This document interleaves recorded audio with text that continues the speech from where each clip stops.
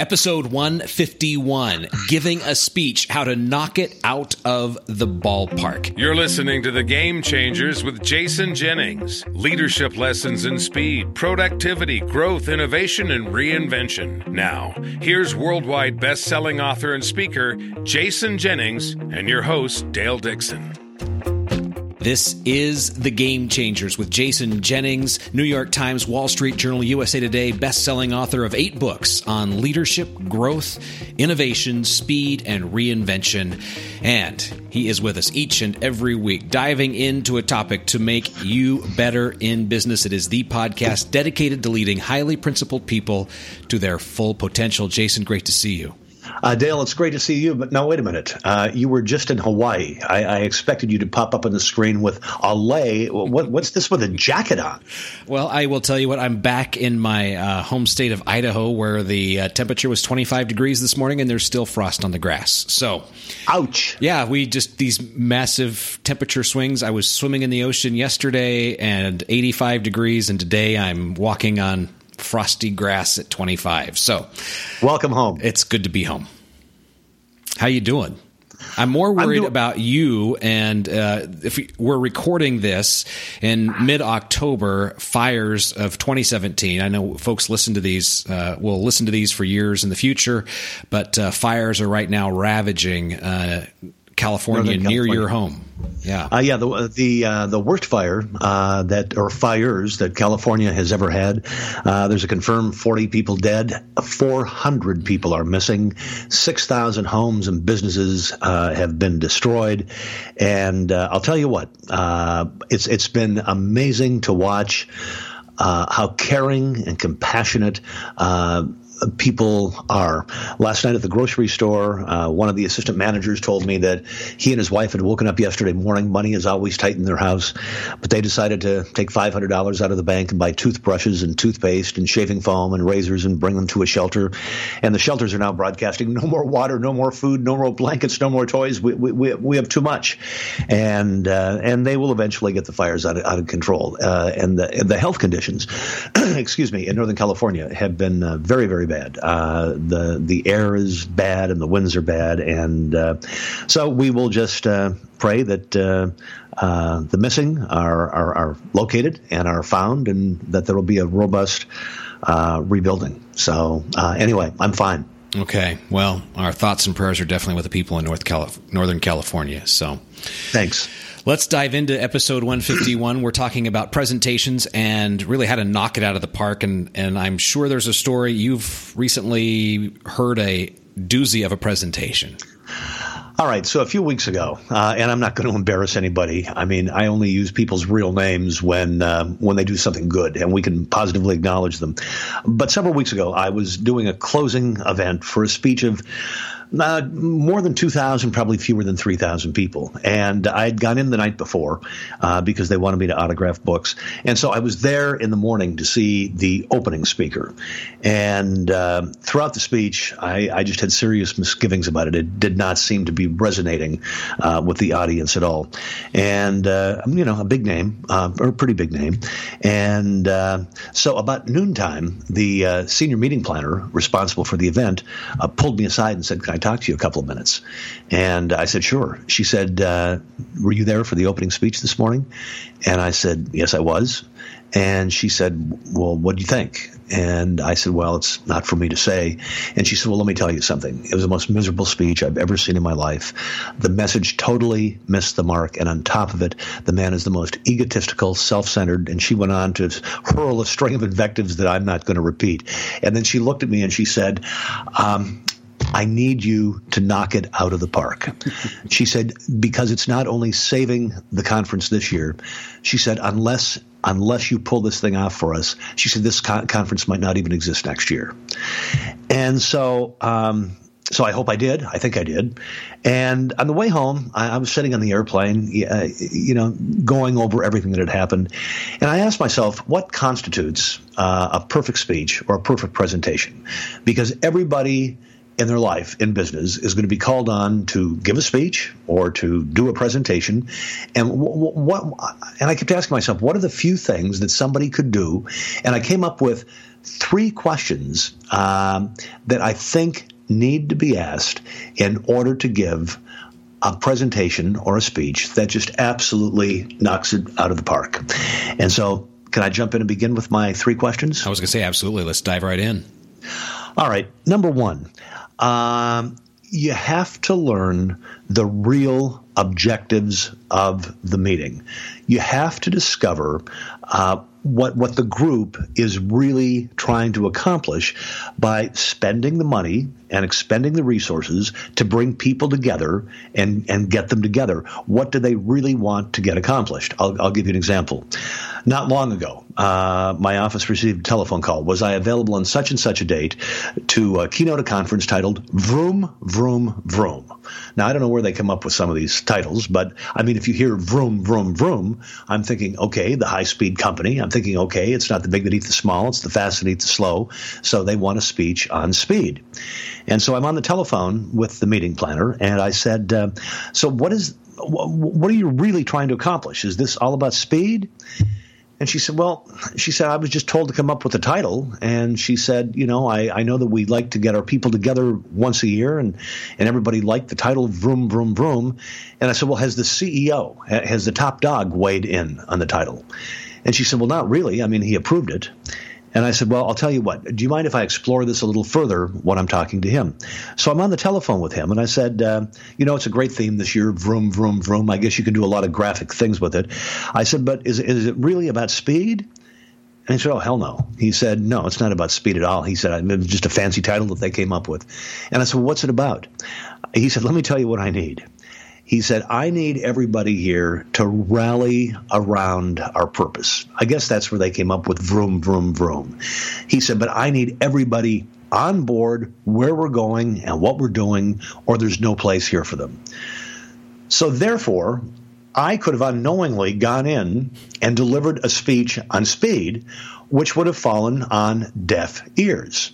But because I knew what it was about, rallying everybody around the purpose of the organization, the speech became a speech on purpose and knocked it out of the park. Not because I'm that good, but because I was addressing the theme and the subject matter that the person who owns the event had in mind. And very seldom is that the person asking you to give a speech someplace. So you have to get yourself in a position and say, I really need to spend some time on the telephone because it's going to make you look good. It's going to make me look good if I can get some time on the telephone with the person who really owns this event. It's not what you wanted to say. It's what they needed you to say. That's exactly right. So number 1, determine what the real objectives are. I mean, whether you're getting together with 20 of your colleagues in a conference room and you're building a PowerPoint presentation and are going to have the floor for a half hour, or whether you're speaking to a large crowd, you better take the time to identify the top dog and figure out what the top dog wants to have accomplished. So that's number 1. What is the real objectives? The real objectives, or the real objective or objectives of the get-together. And the second question is this. It's and this is I know this will be a hard one for some people to ask, and I don't know why, because for me it's the easiest question to ask. I always tell people, and use my words. I've said these words thousands of times. I really want to do a good job for you. I really want to create value. I really want to knock it out of the park. Let me ask you a question. When I walk off the stage, when I'm finished, what would cause you to smile broadly, look at everybody else and go, this guy knocked it out of the park? What do I need to get done during my speech to get that reaction from you? Now, I'm not sure if most people are afraid to make themselves that vulnerable to ask the question, but nobody's going to bite. And what inevitably happens when I ask the question is they say, well, gee, let me think. Let me think for a second. And they have to think. And they think, well, 1, I guess I would like everybody to leave with 3 takeaways. That's number 3 specific things they can use. I mean, if you could do that, that'd be great. What else do I want? Oh, I want everybody talking about the speech for the rest of the conference and using the material that you presented in all of the other workshops and things going on. And he said, number 3, I want to have some fun at the same time. So then I asked the question. So if I do those things, you are going to smile broadly, and your expectations are going to be exceeded, and you're going to be a very happy man. Yes, I will be. You're going to be a very happy woman. And let me give you a very practical one. Several weeks ago, I was about to give a speech for a product launch for a big pharmaceutical company, for the leadership of a huge pharmaceutical company. And I was talking to the person who owns the event, not the CEO, but the person who truly has ownership of the event. And I said, what could I possibly do? I mean, to exceed expectations and really knock it out of the park, because that's what I want to do. And she said, oh, thank you for saying that, because it has to happen. This is the first event I've ever owned here, and I've got to make it really, really good. She said, I don't know. She said, one of the things I think about all the time is that my boss, the big boss, his big hot word right now is grit. I mean, all he talks about is grit and determination. She said, you know, and this is exactly the way the conversation came down. She said, you know, if you could take everything you talk about and tie it back to grit, the guy would probably run up on the stage after your speech and hug you. So I did. He did. And everybody was absolutely over the moon. Make yourself vulnerable. Nobody's going to bite. Ask the person, what do you need me to accomplish in order to knock the ball out of the park? Because I really want to create value. And you know, you shared this with me early on, and I immediately adopted it. And yes. I've learned that you've got to let that question breathe, because you yes. mentioned it, but most of the time, the planner, the organizer, they don't know. I mean, nobody's asked that question before. Right. And I get this dumbfounded look and lots of ums and uhs and I don't know. And so you just let it breathe and ask them a few questions to lead them down that path. That's exactly right. And then re-ask it a few times. That's exactly right. And one of the key words here is you have to ask that question to the person who owns the event. And the person who owns the event is, and meeting planners are going to get angry with me, but it's not the people deciding whether they're going to be rounds or auditorium seating and where the banners are going to go. That's not the person who owns the event. I mean, the person who owns the event is the person signing the checks, spending the thousands, hundreds of thousands, or millions of dollars to make this event happen. That's the one, and you're right, you asked the question, and because they've never been asked that question before, I mean, you got to let it breathe. You got to do a little prodding. You got to walk them along the way. And what's amazing to me, and then I'll move on to question number 3, is this: how many times people have said to me, and when people say this, then I get really excited. They'll say, you know, nobody's ever asked me that question before. That means just by asking the question, you are bringing immense value to an event and to an organization. So that is one of the those words are just part of who I am in every human interaction. It's not only speeches. It's let's talk about your expectations. Let's talk about what you would like to have happen, the value that I could create or the value that I could bring, because I truly want to exceed your expectations. So it makes you vulnerable by asking the question. They become vulnerable by answering the question. You've already shared a vulnerability, which a lot of people don't do. And question number 3 is one of my favorite. Are you liking these? I do. I was going to say that question number 2 is truly the secret sauce. It is the secret sauce to make things work so well. Well, there is one more. Okay. There is one more, because I think all 3 of these are the secret sauce. The third question is this, and people are always shocked when I ask it. So we've talked about the objectives, the real objectives. We've talked about their expectations, and then I say, let me ask you one final question for today. What else can I do to add value to your event? What else can I do to add value? And again, Dale, you got to let that one breathe for this reason. as everybody says, well, nobody's ever asked me that before. But when you start talking about it, sometimes what they want you to do is they want you to come in 4 or 5 hours early and sign books for people. Sometimes they want you to attend their cocktail reception the evening before. Once I was asked I was told the CEO's 2 college-age sons were going to be part at the event, and if I would have, and they were both interested in business and very entrepreneurial, and if I would have breakfast with them, I mean, it would mean the world to the CEO. Sometimes it's having a follow-up conversation the week after the event to dissect it. I mean, there are just so many things that you could, if you're going to be someplace at an event, so you're physically there. Why would you not be spending your time, doing something that positively impacts someone's life? One of the favorite ones that I love to do is generally I'm like an opening keynote speaker at like 9 o'clock in the morning. I'd love to be down there at 7 o'clock in the morning where there's 1,000 people or hundreds of people having the continental breakfast. And I just love to walk around the room and walk up to the table and say, hi, is it okay if I stop by and introduce myself? I'm your guest speaker this morning. And I shake everybody's hand and find out where they're from and what they do. And you can't believe how many emails I get from people who say that no speaker had ever done that before. Why wouldn't you want to do that? Why wouldn't you want to put yourself out that way? So number one, well, why don't you review them? You've heard them. You do the review. You do the review. Dale, how good is your note-taking ability? That's what you're saying? So number one, what are the real big objectives of the meeting or conference? Don't just read the 1 or 2 word description, vroom, vroom, vroom, and try to interpret it yourself. Talk to the CEO, talk to the person who's signing the check, and find out what the real objective is. Number 2, what do I have to do to walk off that stage and have you say, my gosh, you knocked it out of the park? That's question number 2. And again, the person writing the check, the leader, needs to answer that question. Number 3, what can I do to add value and make your event even more memorable than ever? And you gave us a great list of things that you can do. And mostly it's, it's being present. That's what I heard you say. It's just being present and available when you're there. Yep.